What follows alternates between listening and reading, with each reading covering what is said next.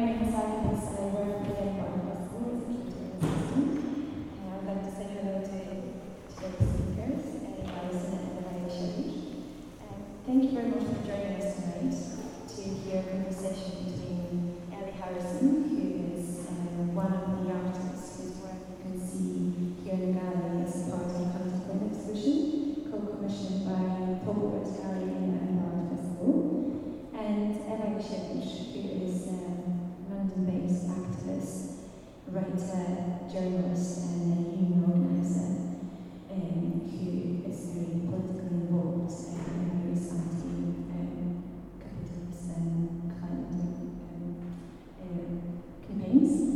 And as some of you may know, each year Edinburgh Art Festival invites commissioned artists to take part in a conversation with someone from a slightly different discipline, not necessarily an artistic one, in order to open the conversations in different directions.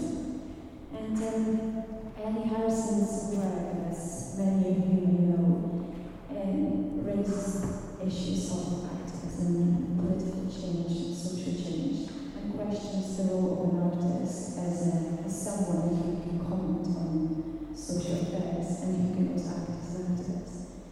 And because of that reason, we thought it would be a good idea to invite Ewa, who is a specialist within this area, to talk to Ellie tonight about art, activism, and social change.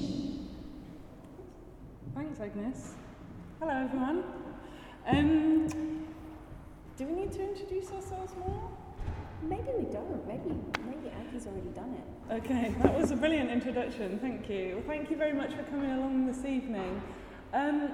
What we were going to do, if you don't mind getting up, I know you've just all got settled down, was actually start off by going through next door so you can have a look at the piece that I've got here in the gallery. I can tell you a little bit about it, and then we'll come back through here and have a discussion, not just about this piece, but hopefully about some of the other work that I've done in the past.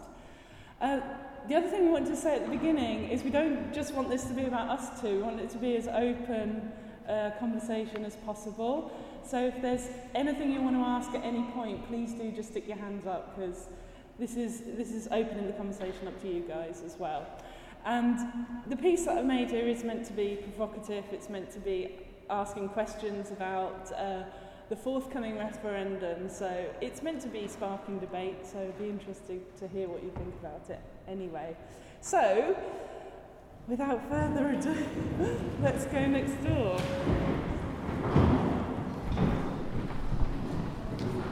So the piece that I've made is here. It's called After the Revolution, Who Will Clean Up the Mess? And all of this equipment has just been hired in for the duration of the exhibition from a specialist stage effects company. And it's all going to sit here for the first half of the exhibition doing nothing. Some of you may have seen this little detonation unit, which is here.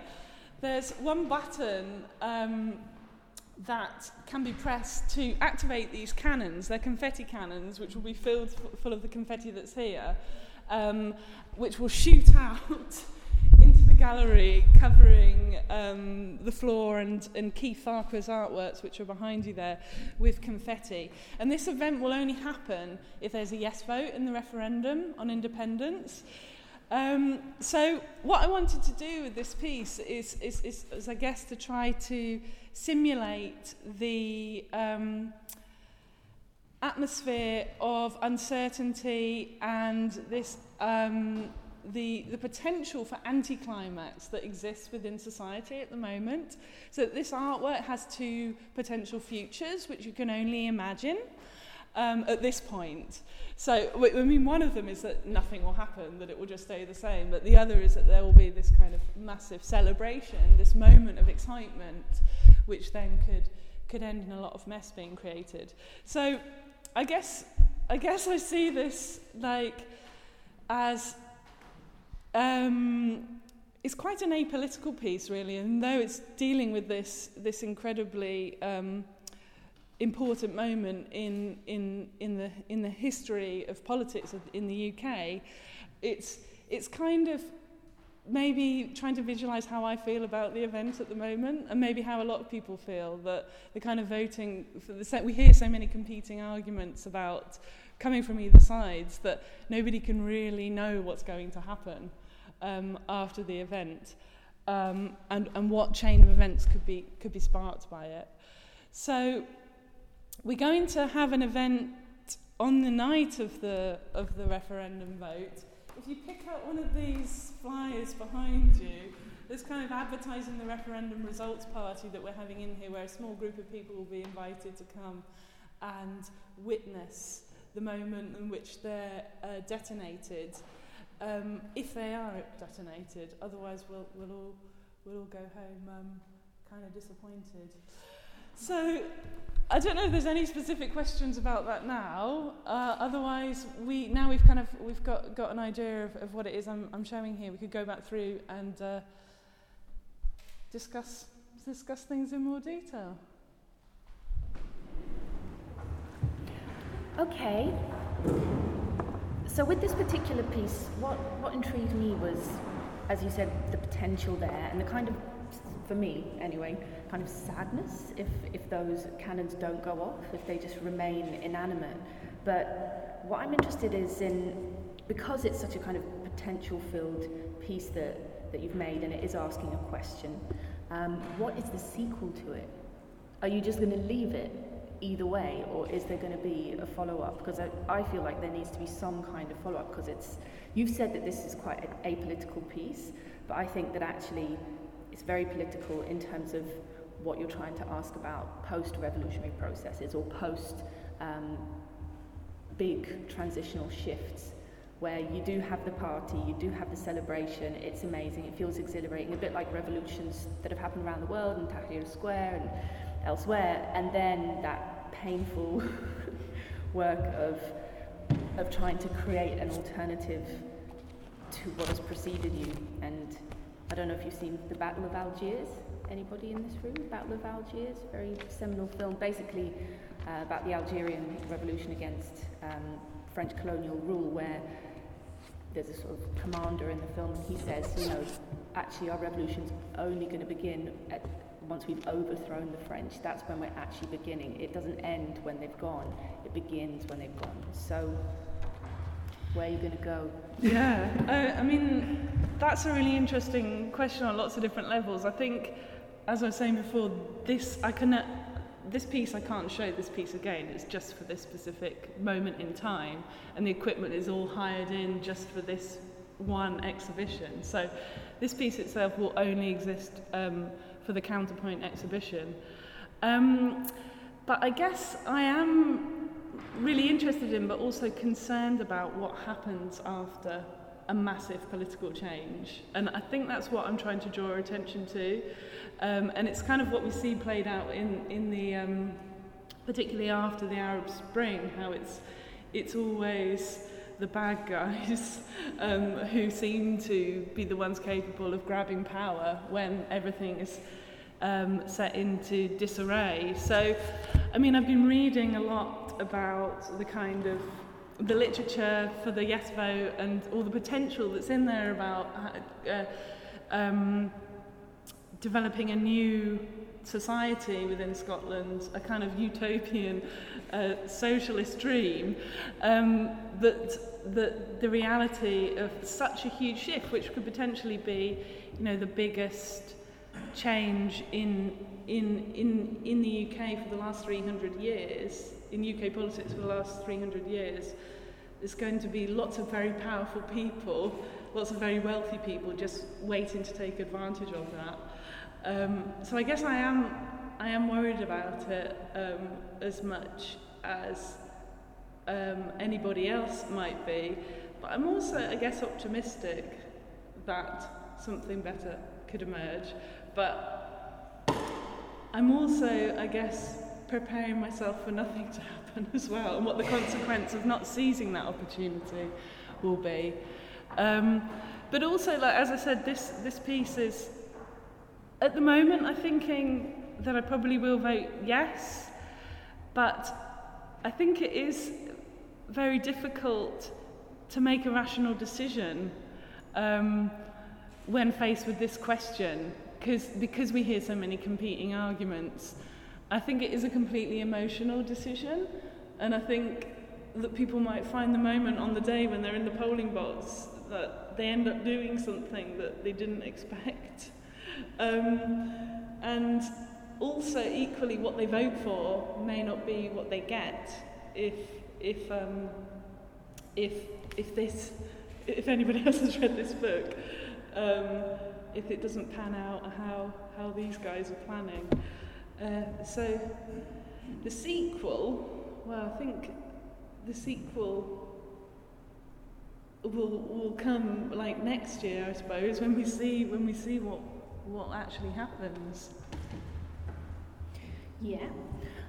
So another aspect of your work that I find very interesting is the activism kind of manifesto format that you use when you create your environmental policy, with your anti-capitalist aerobics session. I don't know if anyone's seen, but it's about 6 minutes long. Is it 6 minutes of a sort of workout routine to techno music with this kind of anti-capitalist manifesto about decreasing consumption, decreasing our use of energy, trying to change the motivational structures that exist under patriarchy towards being, super fit and skinny, and trying to divorce yourself away from that and shift to the kind of motivational structures that should be there, which are about rewarding conservation of energy, cooperation, getting rid of this sort of body image narcissism. So I guess the question there, when I was watching that earlier, kind of made me feel what is the difference between what you do in the art world and what activists do? Because in some ways I see quite a similarity, because with activism you can end up doing quite a lot of single issue direct actions or campaign activities that are performative and make a public intervention and call on people to respond and change their minds, but they don't tell a more integrated story. So you're asking people to do things, but you're not kind of showing the change or how it can be made. It's almost like a bit like a sort of rah-rah through a megaphone, but you get paid for it and you do it in a gallery. So what's the difference? Yeah, I mean, I moved to Scotland 6 years ago, so I live in Glasgow, and actually, like, I can trace back the moment when I became sort of more politicised with moving up here. And I don't know whether it was a result of living in Scotland. It was more a result of, I came to Glasgow to go to the art school to do the MFA course, and I had a scholarship, so I had the time to really reflect on what was going on in the world around me for the first time. The little anecdote I like to tell is that I moved to Scotland on the 15th of September 2008, which is actually the same date that Lehman Brothers, which was the biggest investment bank in the world, or second biggest investment bank in the world, filed for its massive bankruptcy, causing the start of the financial crisis. So that happened on the same day, this massive global event, the 15th of September, as I was coming up the M1 with all of my possessions to move into my new flat in Glasgow. So that was the backdrop for my study, was like this huge crisis of capitalism. So what I started to do was to use the skills that I developed before that, research skills that I developed for my practice, to use them to investigate what was going on in the world around me. Actually, I'll show this was one of the first pieces that I made, called The History of Financial Crisis, which was a history of capitalism over the last century reenacted through the medium of popcorn making machines.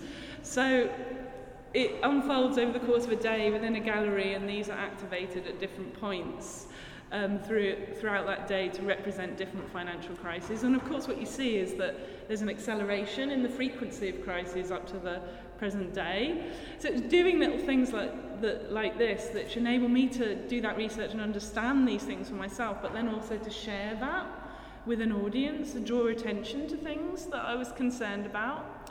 So I started to do work like that had a more political agenda.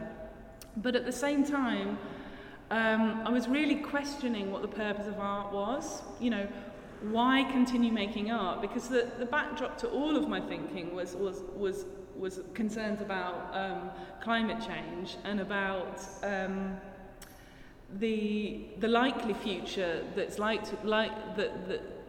we're likely to face over the course of the next century, where global temperatures continue to increase, causing all sorts of problems in terms of food production and scrambles for resources and all of these things. Like this future that we're heading towards quite blindly, whilst pretending that everything's actually okay and going around our business, driving our cars and just carrying on as normal. So that was the backdrop that I was trying to... So I started to think, well, you know, how can you continue making art? How can you justify it when actually really we should stop producing pointless objects and start tackling the problems that we're facing in a much more direct way? So it's at that point that I started campaigning. So I launched the Bring Back British Rail campaign in 2009, which was one of the things I was doing whilst at Glasgow School of Art. So the campaign headquarters were actually in the art school for a short time. But the idea was to popularise the idea of public ownership of public transport. And that came from an environmental perspective that I was concerned that people weren't turning to public transport because it was overpriced, because the system was dysfunctional, because it had been privatised in 1994, and since then ticket prices have continued to go up, to increase. So the marketised systems that we had in place for running our infrastructure and also supplying our energy were acting as a barrier to enabling people to reduce their carbon footprint. So and rather than campaign directly, like hectoring people, we've got to do something about climate change, I could see this systemic flaw in the way our infrastructure was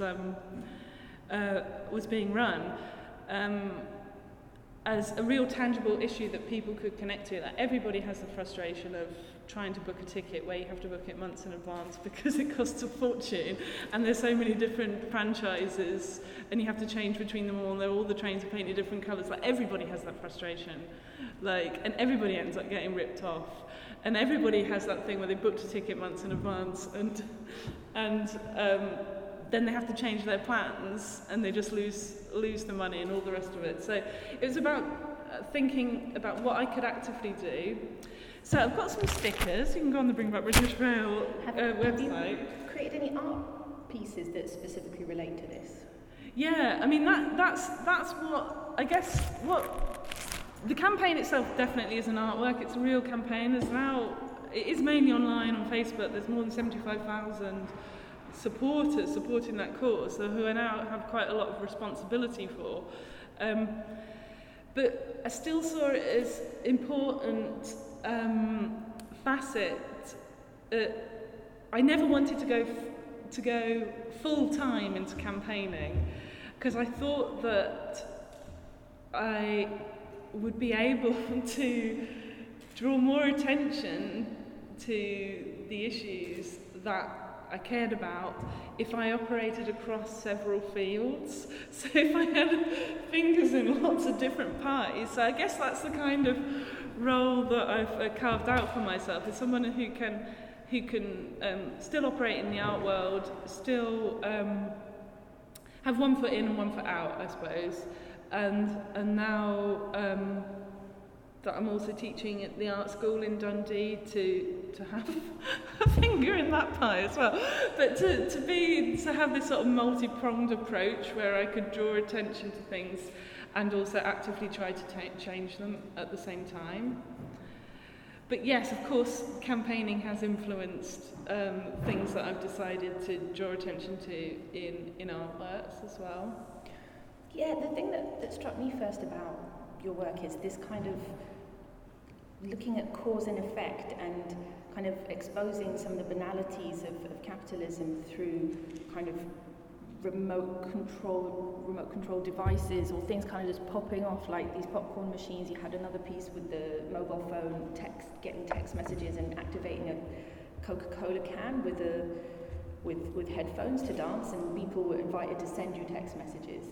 And that'd be interesting to sort of hear what your comment is on social media and how people are relating to that, because a lot of your work has sort of elements of social media activism around it before social media actually took off. So there was the work you did where the tea blogs, where you blogged every time you had a cup of tea and what you were thinking about and what you were doing, and turned that into pieces of work that people could interact with, which is kind of what a lot of people are doing now on Facebook and Twitter, and I wonder what that says about us.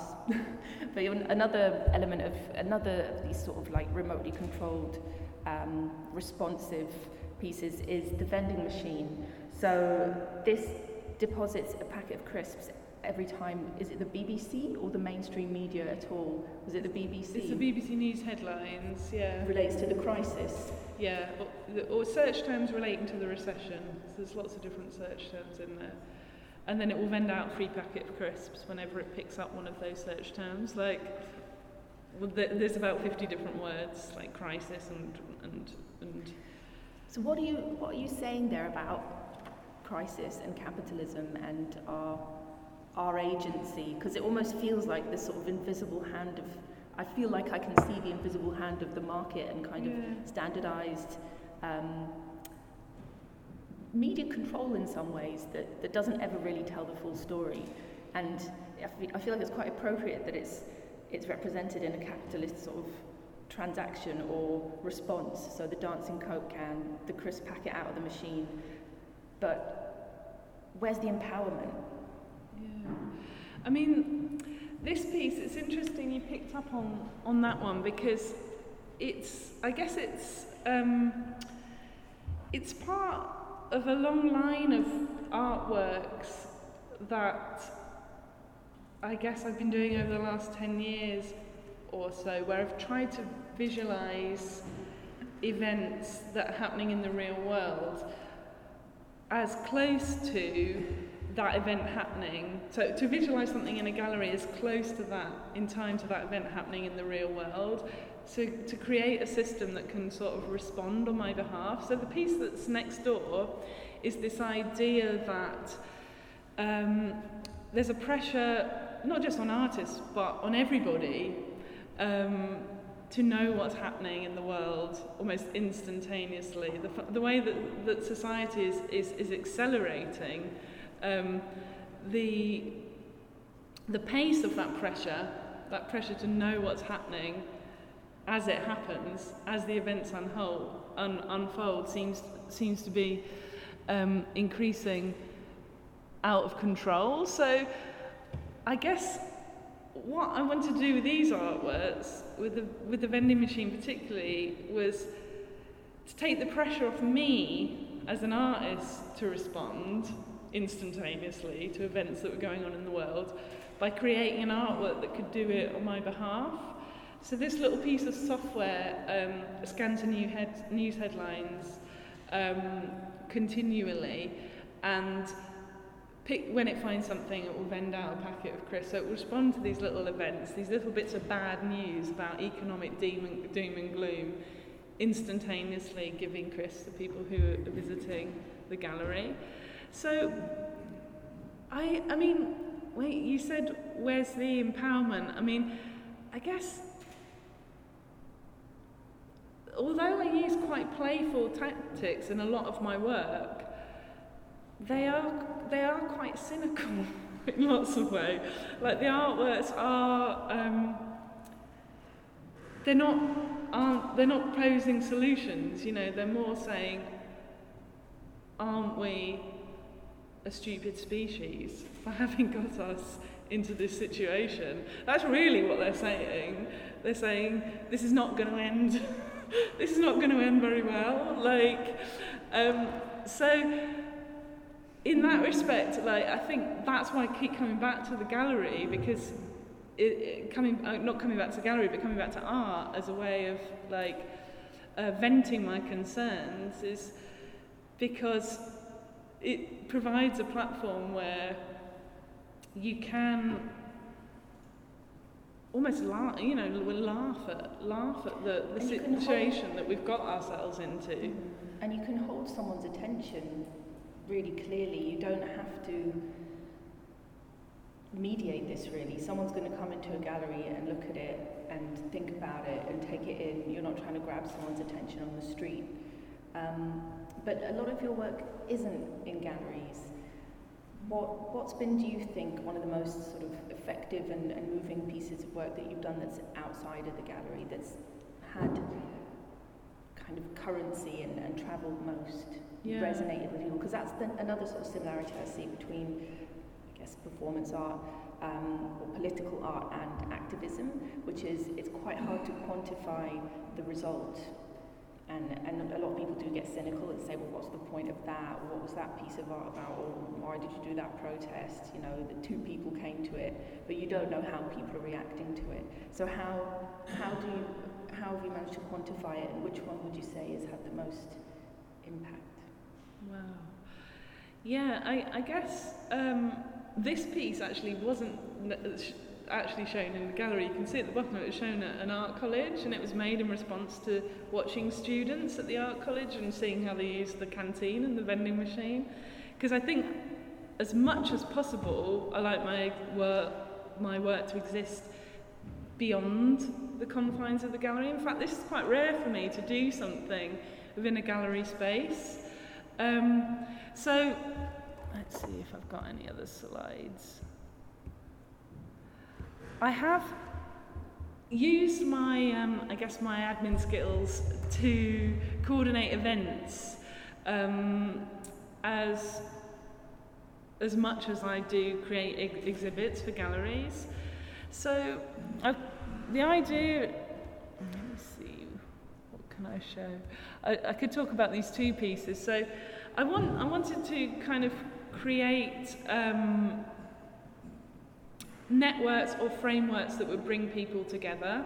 So I'm particularly interested in people like myself, artists who are self-employed, who may find themselves in isolated situations.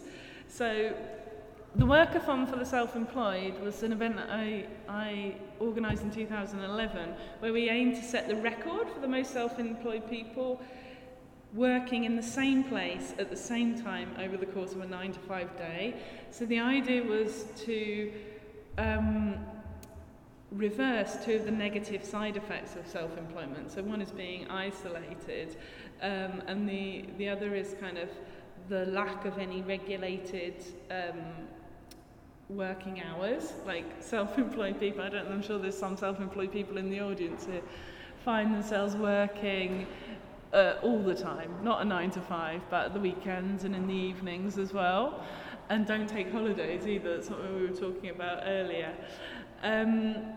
So I wanted to create this sort of spectacle that would bring people together and would offer them this sort of temporary community that could perhaps open the doors to more sociable working environment in the future. And people loved that. We enforce the 9-to-5 really, really strictly as well. So at 5 o'clock it was like, we're all off to the pub, like, and self-employed people rarely get that because they often just keep going past 5 o'clock and past 10 o'clock and however long it takes to finish off what they need to do.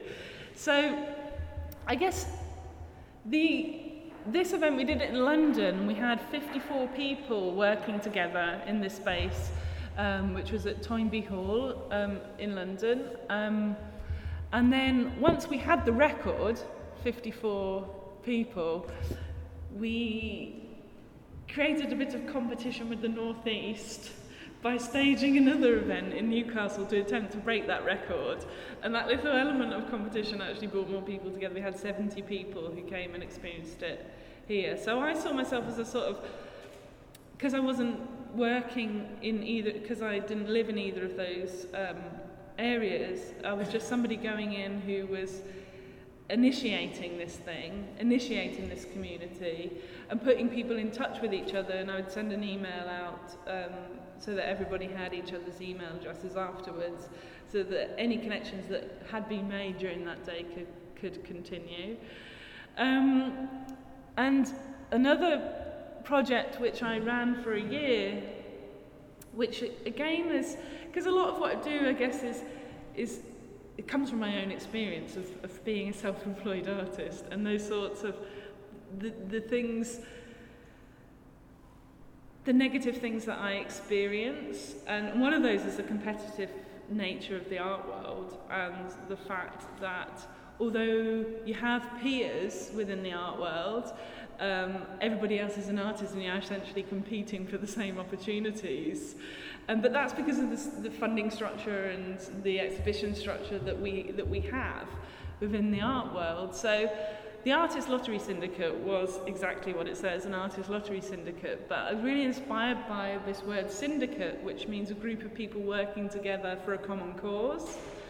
And the idea that if we all chipped in an equal amount and bought lottery tickets every day, every draw for a year, there was 40 of us doing this, and that amounted to like more than £7,000 worth of lottery tickets over the course of a year.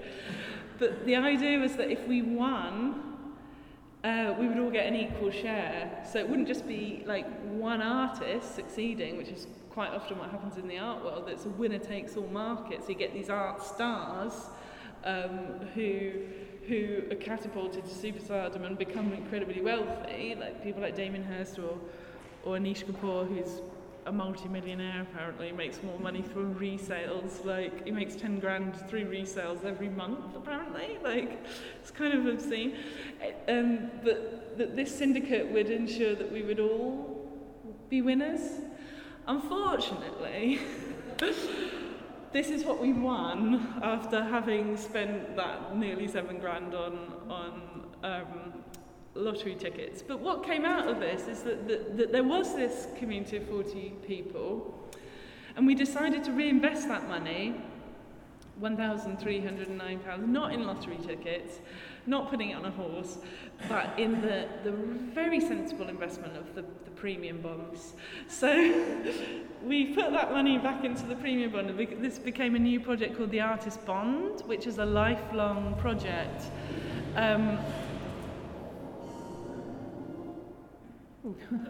Little musical interlude. The Artist Bond is a lifelong project which is now open to other artists to join. So the idea is that it will grow and grow.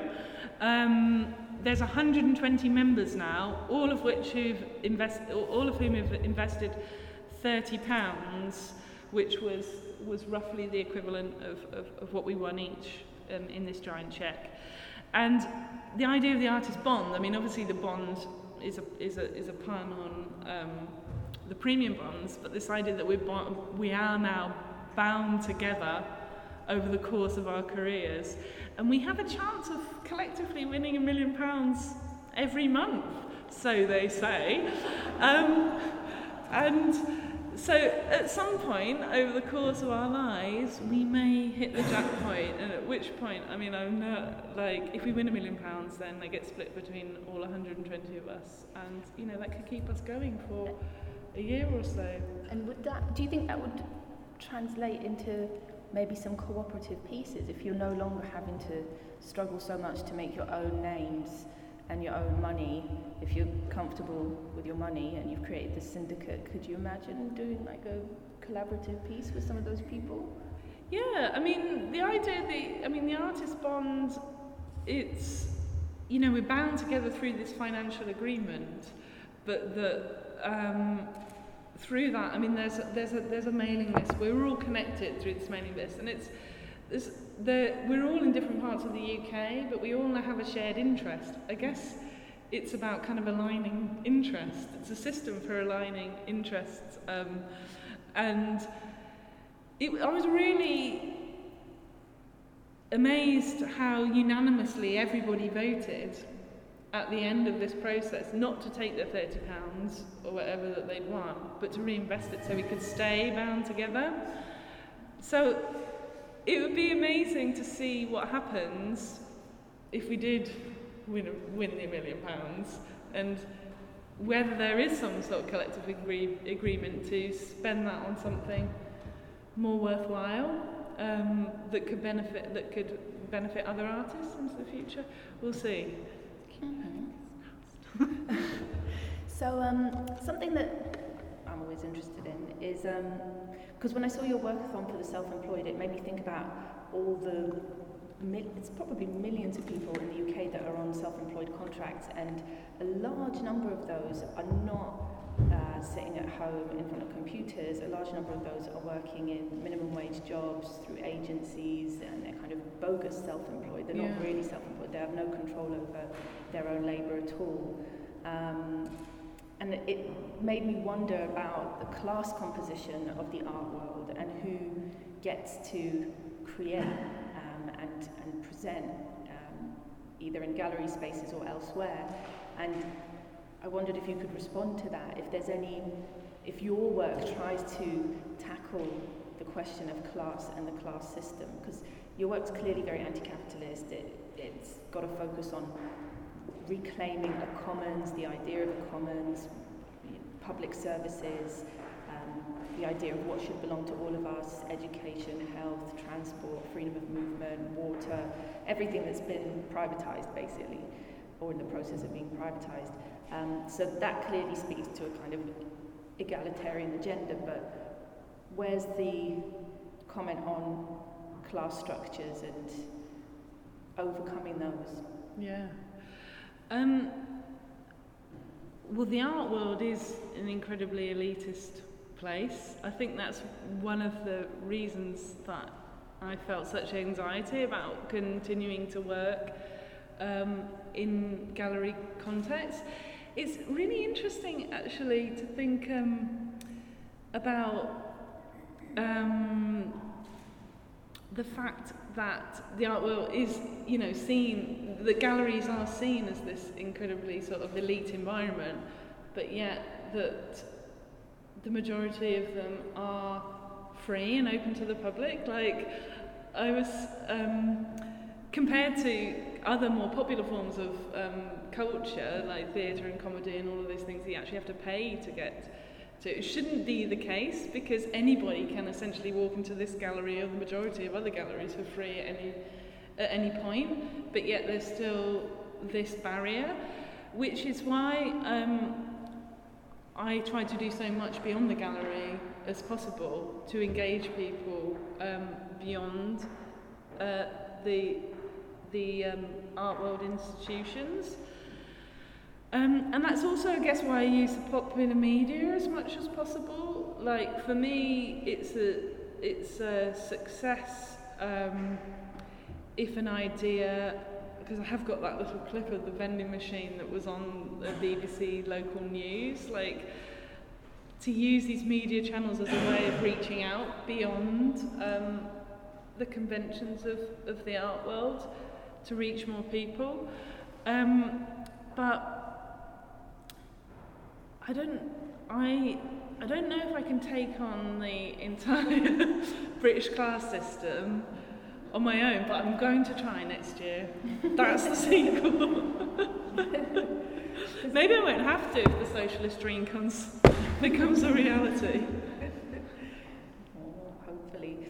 Because before we open up to questions, because it's 7:20.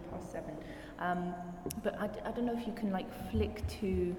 There's two things actually that are a response to the Artists Lottery Syndicate and that competitive art world that you're so conscious of, and that was the Artists Anonymous. Oh yeah. That I think is an amazing project, and that it could be reproduced elsewhere. Oh, and I wanted to talk about. Oh yeah. Okay.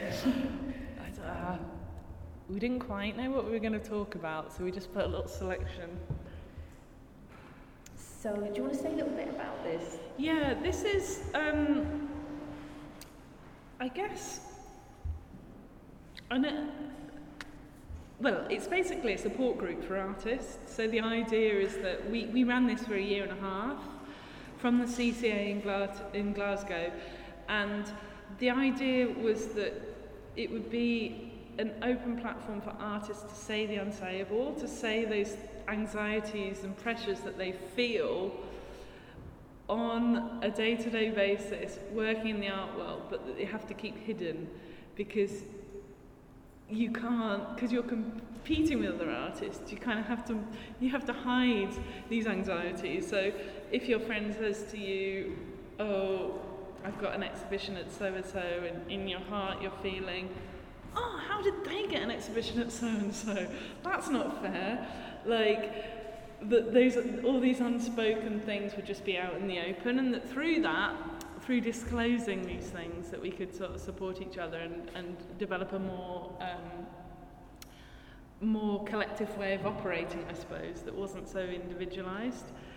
So it was kind of both an experiment and a practical support network, as well as a sort of artwork in itself that aimed to draw attention to some of those negative aspects of the art world. Did you gather data on it?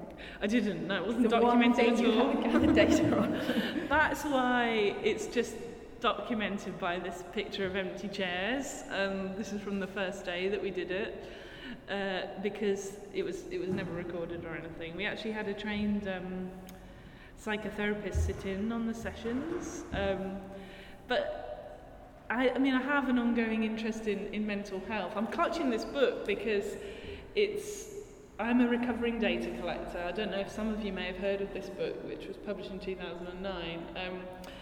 But it's kind of a tongue-in-cheek sort of therapy session, like looking at some of my older artworks where I collected information about my everyday life, as though they were symptoms of some horrible mental disorder that was inflicted by childhood growing up in Thatcher's Britain.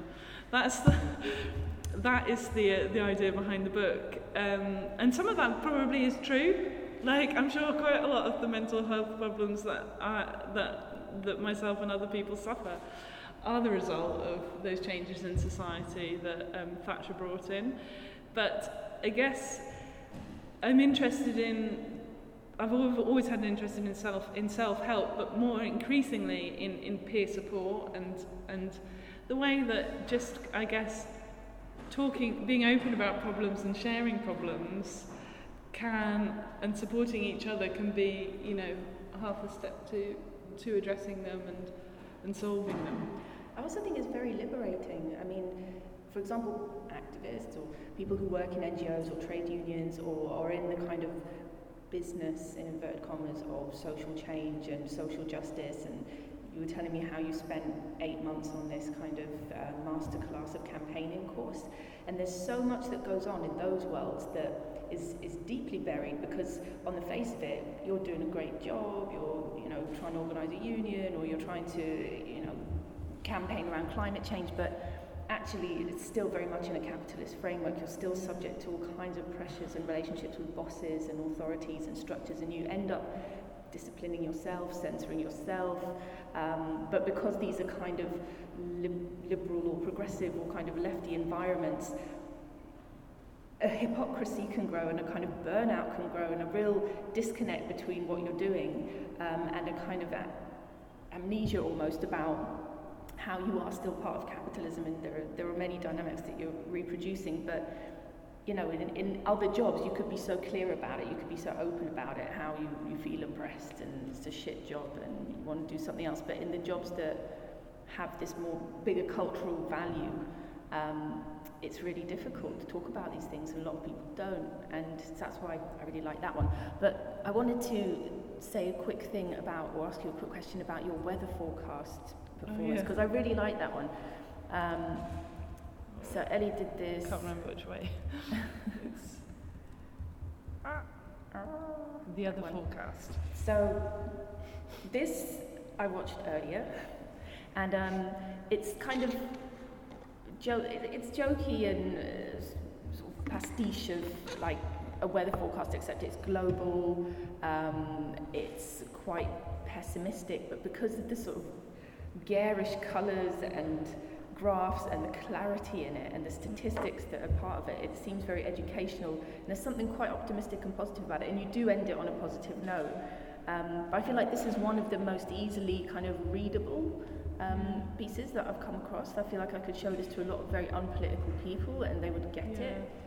Do you know how much of a reception it's had? Because you showed it in outside the national headquarters of the BBC.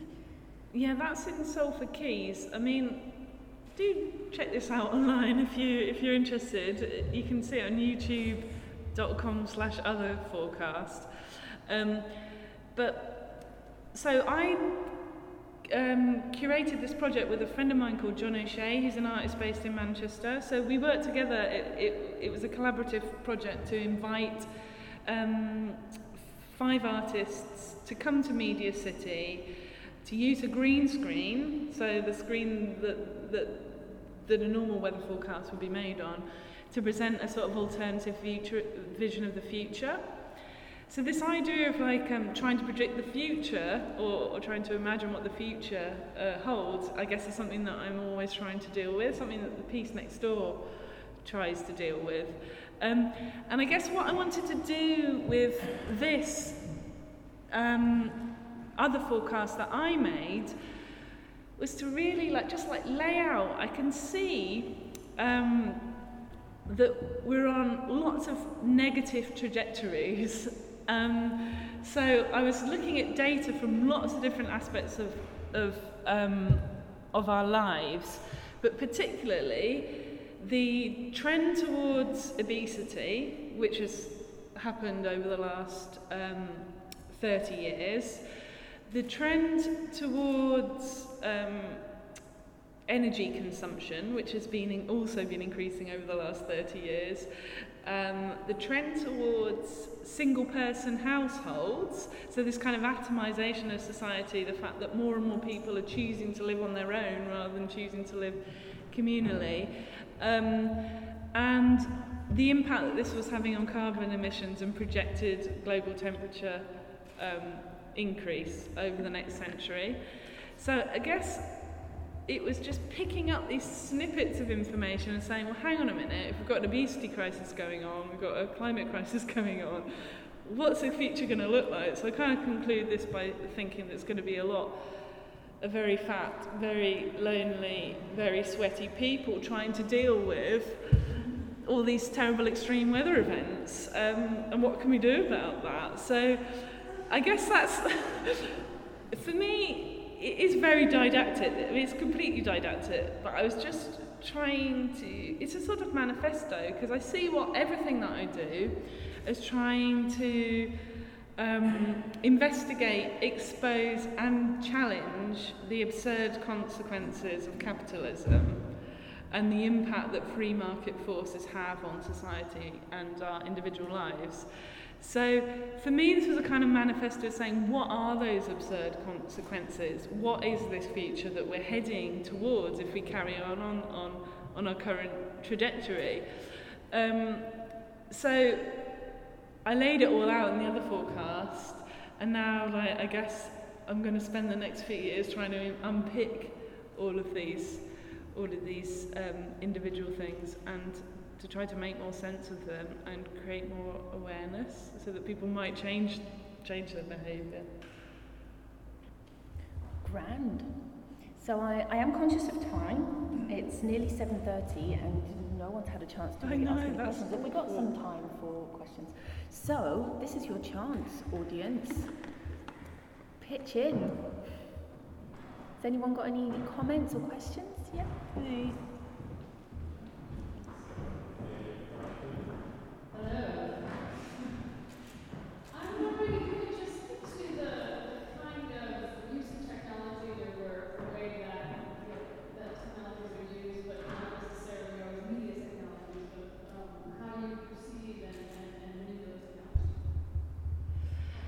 Yeah, we were talking about this earlier actually. I guess when I went to art school in 1998 to 2001, it was just on the cusp of the beginning of, I guess, the internet revolution, digital cameras, and I wasn't quite aware of the significance of those events, but fortunately I learnt those tools. So I did a web design course and I at university, I actually trace that back even further, shows how a product of Thatcherism I am. John Major had this policy, little known policy, that all children who were doing their GCSEs in 1995 in England had to do technology GCSE, so I benefited from that, but I learned how to do circuits and things like that. I just had those skills, so it wasn't necessarily a conscious decision to use technology, it was just that those were the tools that I knew how to use. But I guess I'm conscious now that I am using technology that is of our time, like putting things online and using social media, and I think that's important because I guess I'm speaking about things that are very much of our time as well.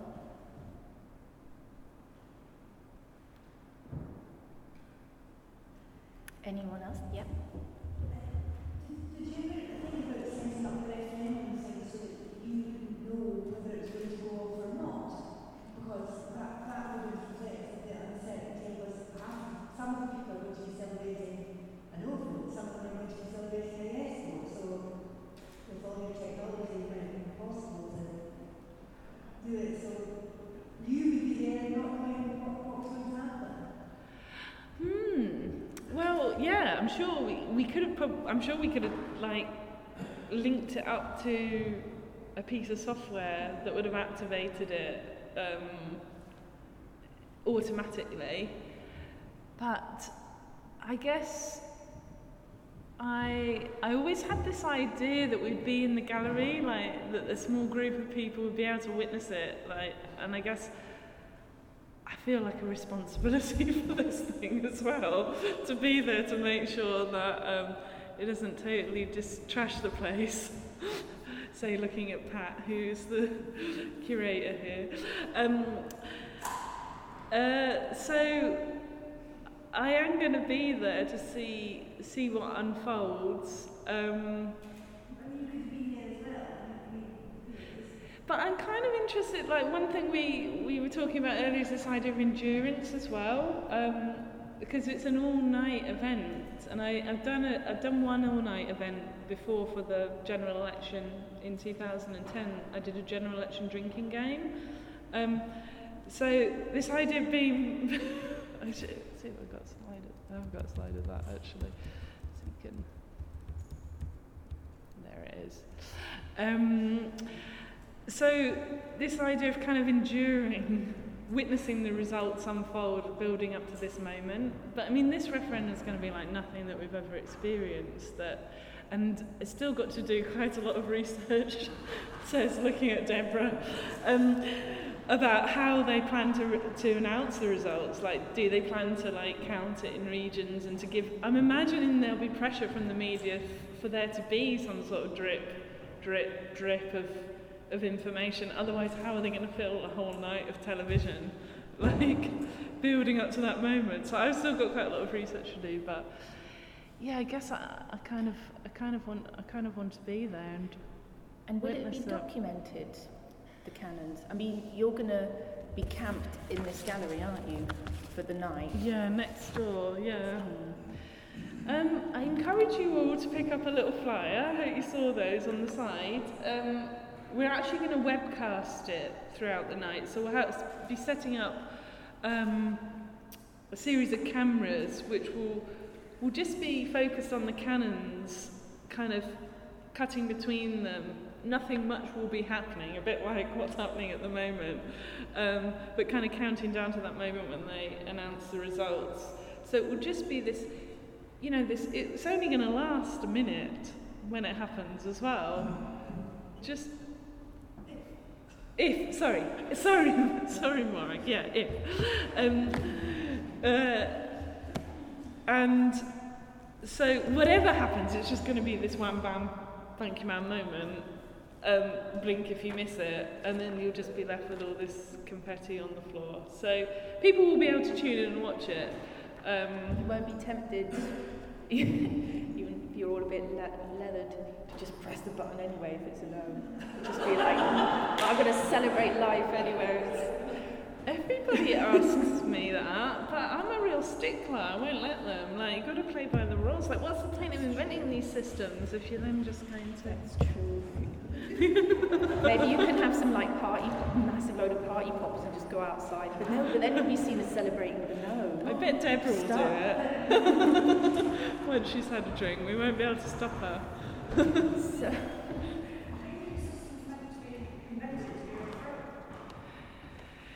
Maybe. Yeah, I mean, yeah. So the question there was that the system is invented to be overthrown. Is that what you just said? Yes. Right, just for the recording. I mean, I have in the past, like, I mean, this system, which was that we had to drink one shot of beer for every seat in Parliament that the party we were representing won. This system just ended up with chaos and me being sick in a bucket under the table at 4 o'clock in the morning. So the system can be perfectly mapped out, but you never quite know what's going to happen when you put humans through that system. And I guess that is a fundamental thing that I'm really interested in, like the relationship between trying to control something by defining how it will work and then putting that control completely out of your hands in an event that you have no control over. I mean, this isn't so much a question, but maybe more a comment or a bit of feedback to you. And it's very related to what we've just been discussing. There has been quite a lot of feedback from artists and from audiences since the exhibition opened on the 1st of August, wishing there was an alternative if there is a no vote, wishing that something would occur that wouldn't just be something inert. And I mean, is that something, and considering this conversation, that you might consider that might be possible? There is more than 1 month to go. Yeah. Do they have any ideas, Pat? I guess some of the feedback were maybe from people who were no voters. Yeah. And were looking for, you said that in many ways the work, and I have always since the beginning of our conversations and your invitation to be part of Counterpoint, that I felt that most journalists who have reviewed the show and discussed it since it opened have actually been very, they have dumbed down the complexity of ideas and presumed that it was all just about a yes vote. In fact, the subtitle of the work is about the mess. Yeah. And you're questioning your sense of doubt. And so on that basis, people have asked, well, what about if there is a no? Yeah. Are you considering it, or is it a closed deal? I guess the fact, I don't think I can change it now, Pat. For me, it has to stay the same, because for me, a no vote is accepting the status quo. It's accepting what we already had, or what we already have. So for me, the no vote, it just has to stay exactly as it is now. But the good thing about that is that there is no mess to clear up. Like, we just carry on as normal. Alan, who we hired the cannons from, comes and picks them up on the last day and takes them back to in his van to Carlisle, and then we just go back to normal, and that's that. So I think that's really important for me, that it is just the same. It's just the same the whole way through the exhibition if we vote no. But the thing that I think we would all need to consider, that I think this is becoming a big part, not necessarily referring to that part, of the political situation in the country. If there is a no vote, there will be thousands of people very, very unhappy. Yeah. Of course, it's the same Yeah. around. So in some ways, while I take your point about our ease of Yeah. deinstalling this exhibition, Yeah. I actually don't think there will be no reaction in the country. Yeah. So perhaps it was on that basis that some of the conversations that we had. I perfectly respect and understand where you're But what I would like to encourage is those people who really want to see something, see it go off, take it upon themselves to storm in and try to set it off, because that would be that kind of visualization of that real frustration of people who wanted a yes. You know, that for me would be an ideal scenario. Like, I think you've laid down the gauntlet there. But- perhaps another would be a good opportunity is to thank our speakers. So at least to start the show. that's fine. Okay, very good.